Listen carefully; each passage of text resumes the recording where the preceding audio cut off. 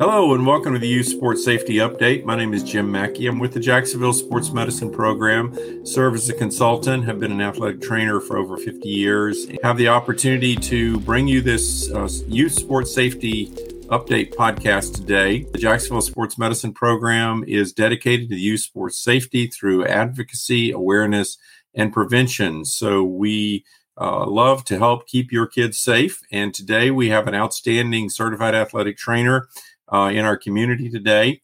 Actually, he is the recipient of the Academy Sports and Outdoors North Florida High School Athletic Trainer of the Year Award. That's a mouthful, but he's well deserving of it. Please welcome Kevin Rappsk from Baldwin Middle School and High School today. So Kevin, welcome. Thank you for having me.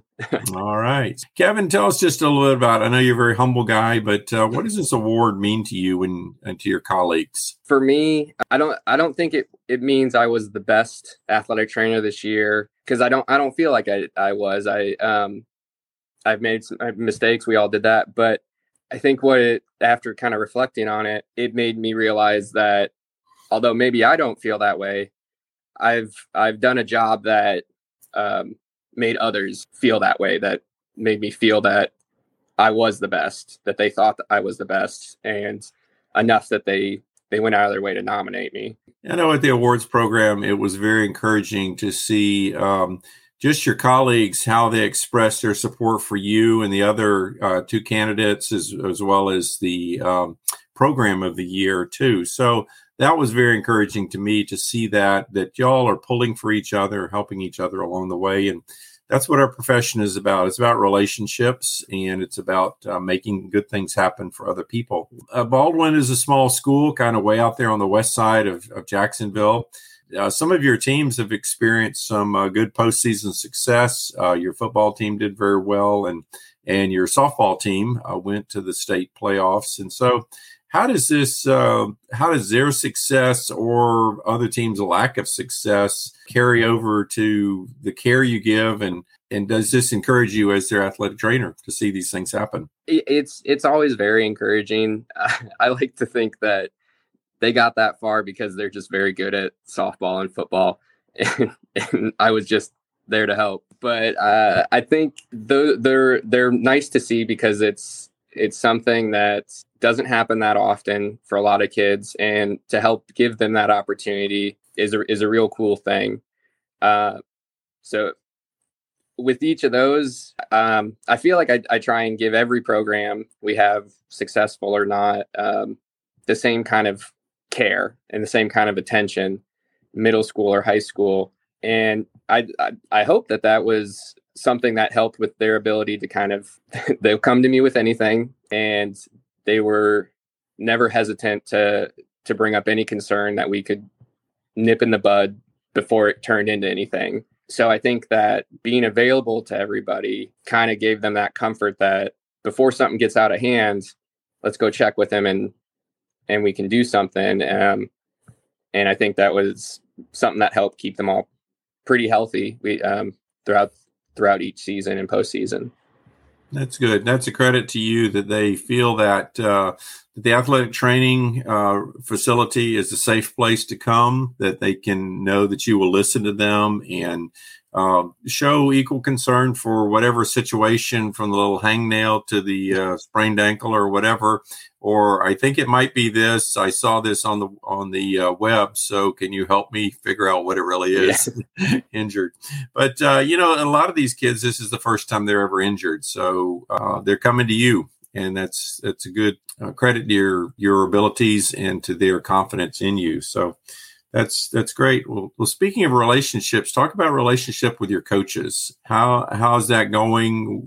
Maybe just what's been good? What's been some obstacles you've had to overcome? I like to think it's going well. I think yes, truly my relationship with the coaches is well, and with the administration, athletes, parents, because I think the small community has a lot to do with it. Because they all work here, they're teachers, they're coaches, they're parents. So they all have the same vested interest in these kids as I do. And it's not a means to an end to go coach somewhere else. They do it because they love it and they love the kids. That makes it really easy when it's, okay, we have to do this because it's the best thing for the kids. There's not a pushback. There's oh, of course.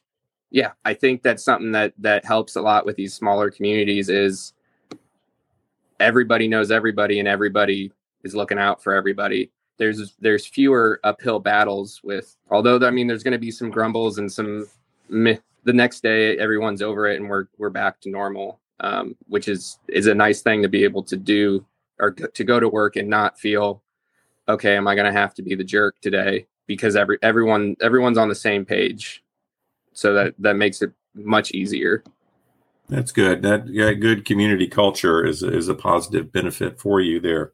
So let's talk a little bit about your team physician. I don't know if you had a transition this year with the team physician, but what's your relationship with them? What would you encourage other athletic trainers to build with their team physician? This last year we had the Dr. Rush as the team physician, and he unfortunately moved. And so this year, Dr. Reed has been great enough to kind of more or less kind of have to split some of his time between several schools. One of those things is we're far out of the way. We're not convenient. He's someone who cares about the kids, will do anything to get them in and get them help. It's so helpful to be able to utilize a team effort and know that it's not, okay, I'm going to have to try and figure this out and do some cold calls and figure I can just call him up. He's always available and we can get it done. And there's always a team of people with him that feel the same way. We're all looking out for the kids' best interests. It's nice to have a physician who isn't there just signing off on the standing letter of orders, but someone who's truly there for the athletes. That's great. Yeah, he was. Just note, Dr. Reed was recipient of the year with the high school program. So it was a combination of him and the other athletic trainer at that high school. So he's one of our special physicians. We're very grateful for Dr. Reed and all he brings to the community there. Speaking of communities, you don't live there, but you're in a smaller community. Maybe you'll be in Baldwin one day, but you're in a smaller community where you're taking care of the middle and the high school because they're all one unit there.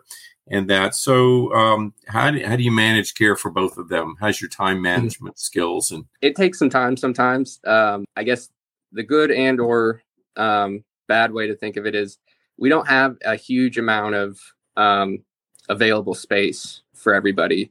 So that means a lot of the times they're kind of working side by side, middle and high school. For me, that makes it easier because it's more condensed and easy to keep track of everything. It also seems like it gives a lot of kind of vested interest in the varsity and high school to make sure that middle school kids, they're preparing them and getting them ready because they're going to be their athletes soon. The way all the coaches act is as if they are a team, and it's not well, we need the field. We need this because we're older. We need to make this happen because these kids are going to become our kids. It's not a battle, but a solution to be found. And so all the coaches, administration, everybody works together to make sure it's not a have and have nots. All right, we're all about sports safety here at the Jacksonville Sports Medicine Program, and that's one of the things you do as an athletic trainer is you teach and educate and train parents, kids, and athletes. So what are your big safety messages you're trying to give to these kids? Yeah, I mean, it's always the head, heart, heat, and just kind of reiterating those things. But a lot of the times the advocacy for it, because as much as we are we're interested in this and we care about this, not everybody's going to have the same interest. So sitting all the kids down and giving them a speech or a lecture, a lot of times it's going to go in through one ear and out the other. I think kind of modeling those things and showing their importance, not just through telling, is a way to kind of show those kids, hey, this isn't something I'm telling you or we're saying because we have to, because we want the best for you. And with that is an easy way for them to kind of get that message is, if you do these things, your performance is going to increase. You're usually going to perform better if you're hydrated, if you're getting enough fuel. That's usually the thing that kind of gets them to say, okay, yeah, that's something we should do, not we have to do. So it's kind of turning that into a cultural thing that's best for the program and not best for the administration or the school district or anything. So you can have as many positive messages as possible. One thing to say, if you don't drink fluids, you're going to cramp, but it's better said if you, like you said, if you're properly hydrated, you'll perform better, longer, and you'll just do better, and you'll be there for your team. We're getting ready for summer, and there'll be summer conditioning programs in that. You're not there quite as often during the summer. How do you prepare your coaches and athletes to have a safe environment, and what kind of messages do you give to them to make it most effective? I think it really starts kind of at the beginning of the year, but our main thing is always kind of football and the outdoor sports. We've just came from spring football. Everything that we've gone over and have continued to go over for weeks is still fresh in their mind. And so it's not here's a list of things you have to do it, and then I'll see you in the fall. This is how we already do it. Here's a reminder in case something slips your mind. It's not something they have to do. It's just something we do. It's like warming up and stretches. It just, you do it before every practice and every workout, so it doesn't become a chore. And so a lot of them, it's doing those same things we do all throughout the year, but now it's kind of like, all right, I've held your hand through it. You guys can take it. And then if there's any trouble, if there's any issues, I'm always there. But I think it starts before the summer begins. And those things that you, again, model and advocate and show significance toward is something that then it just becomes second nature. Coach, you know why I set up the cold tub? I set it up all the time. I get it prepared, and that's what you've got to do, or get some kids to do, so it's ready when needed. You know exactly where the AEDs are located and accessible. You know where the emergency action plans are. We've rehearsed it and we've practiced it together. And you know what to do in case of a concussion and things like that. And you've got my phone number, but you have access, but you have the messages that you've created over and over again. You don't want them to become complacent or just complacent about the matter, but to be prepared and know that it's just important, if not more important, in the summer when you may not be there as it is when you are there. And that's what you have trained them for, and that's what you prepared them for. So these are all good things. Any other final messages you'd like to give out to shout out to your fellow athletic trainers and just to for their summer preparation or life in general? I would enjoy your summer. I think that's what they're looking for, is enjoy the time off for now. But I think like I said earlier is I know a lot of us are maybe a little critical of ourselves. I can think back. We can all think back of mistakes and things that we should have done better. But even though we may think all these things, it's hard to realize sometimes that a lot of the students, parents, and everyone else do think you are the best and treat you as the best athletic trainer they've had because of the personality you have and you've shown to them. I think that's an important thing, is we have a larger impact on just the way we talk and act sometimes than how well we evaluate or treat something. It does go a long way for a lot of the kids later on. Right. And they see you as a healthcare professional, the professional way that you treat them as well. So that's all very good and helpful, and we can learn from that. So Kevin, thank you very much. It's been great to speak with you this morning.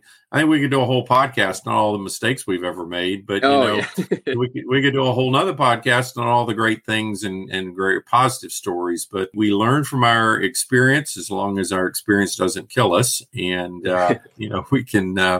we can grow from it. So that's a benefit. But as somebody once said, we've got to get it right 100% of the time. Yeah. And we've got to do our very best, hold our standards high, and be prepared so that when things do happen, we instantly can respond and do what is best, as we have seen that demonstrated on the national stage this year with other athletic trainers. So thank you very much, Kevin. It's been a pleasure to speak with you today. And you have been listening to the Youth Sports Safety Update, which is produced by the Jacksonville Sports Medicine Program, where we are dedicated to advocacy, awareness, and prevention of sports injuries. So thank you very much, Kevin, again, for being with us. Thank you, and have a very safe summer to everyone. We will have Kevin's information if you would need to get in touch with him on our show notes. And thank you again, and check out jaxsmp.com for more information, and have a very safe and productive summer. We'll look forward to talking to you soon. Thank you.